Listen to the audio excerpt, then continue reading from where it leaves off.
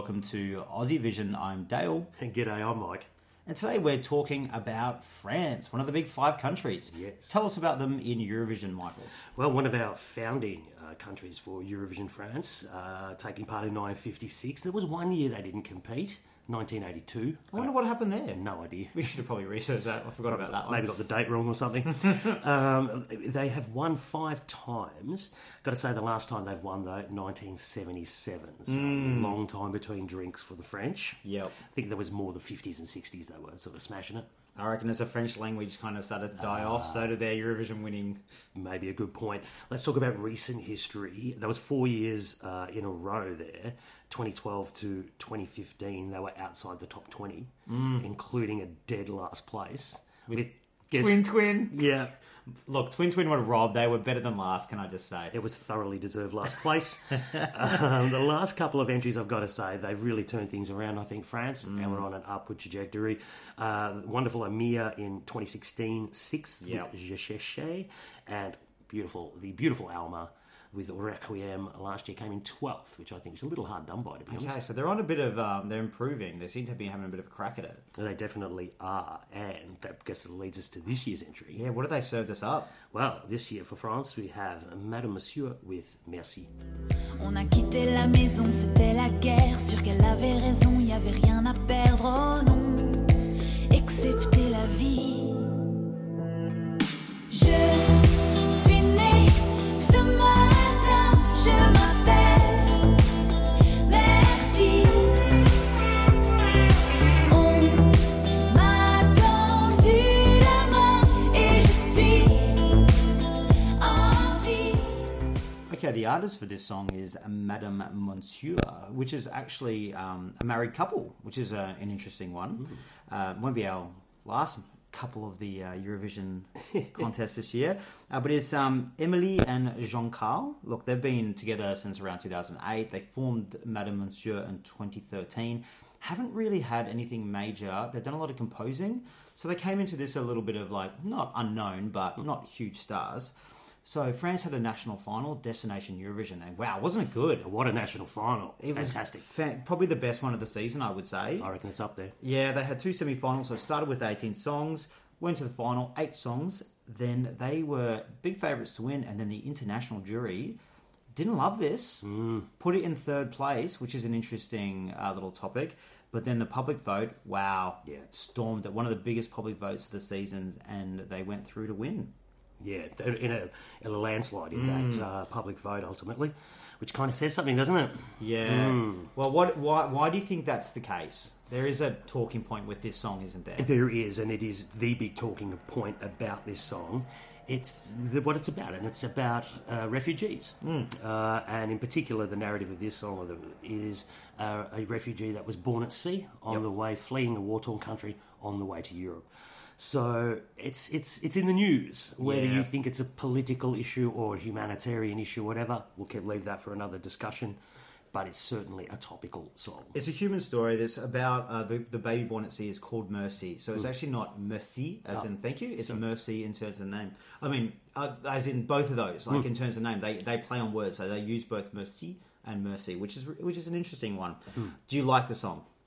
I've got to say I really do. I really do like this one. It wasn't my favourite out of Destination Eurovision. I'm going to say that straight away.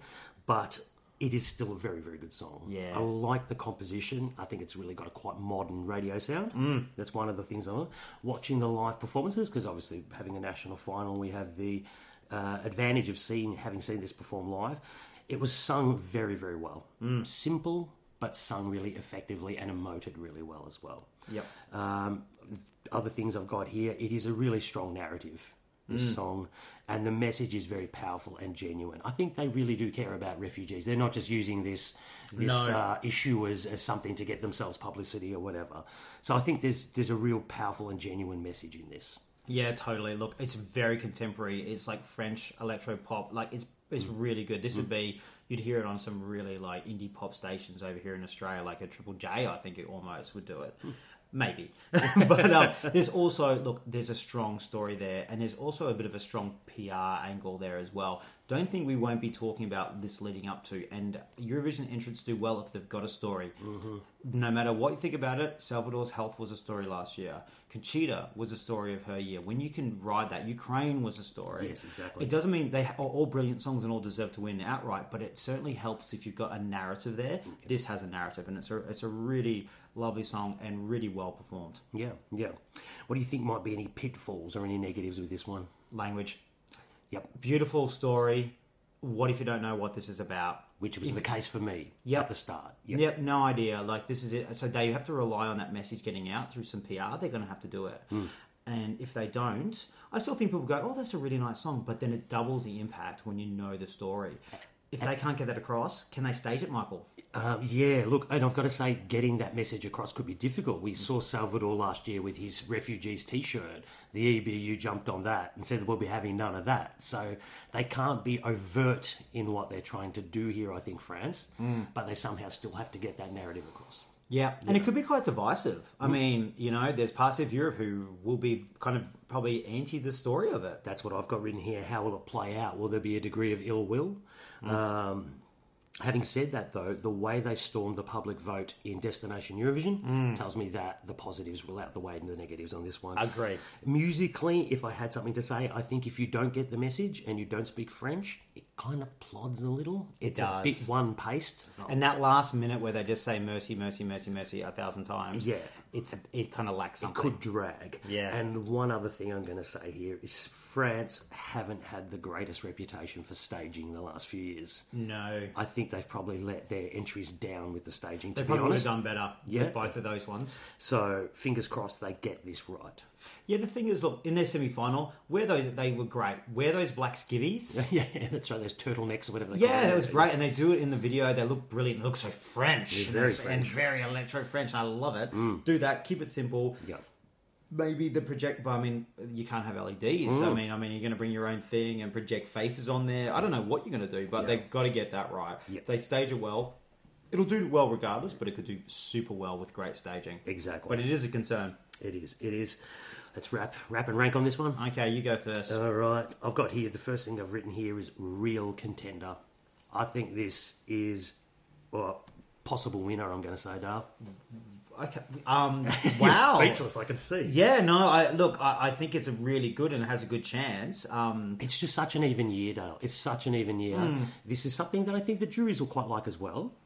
So therefore, if they can sell that narrative and they do well in that public vote, it just could carry them to victory. Could carry them to victory, because I think they're good.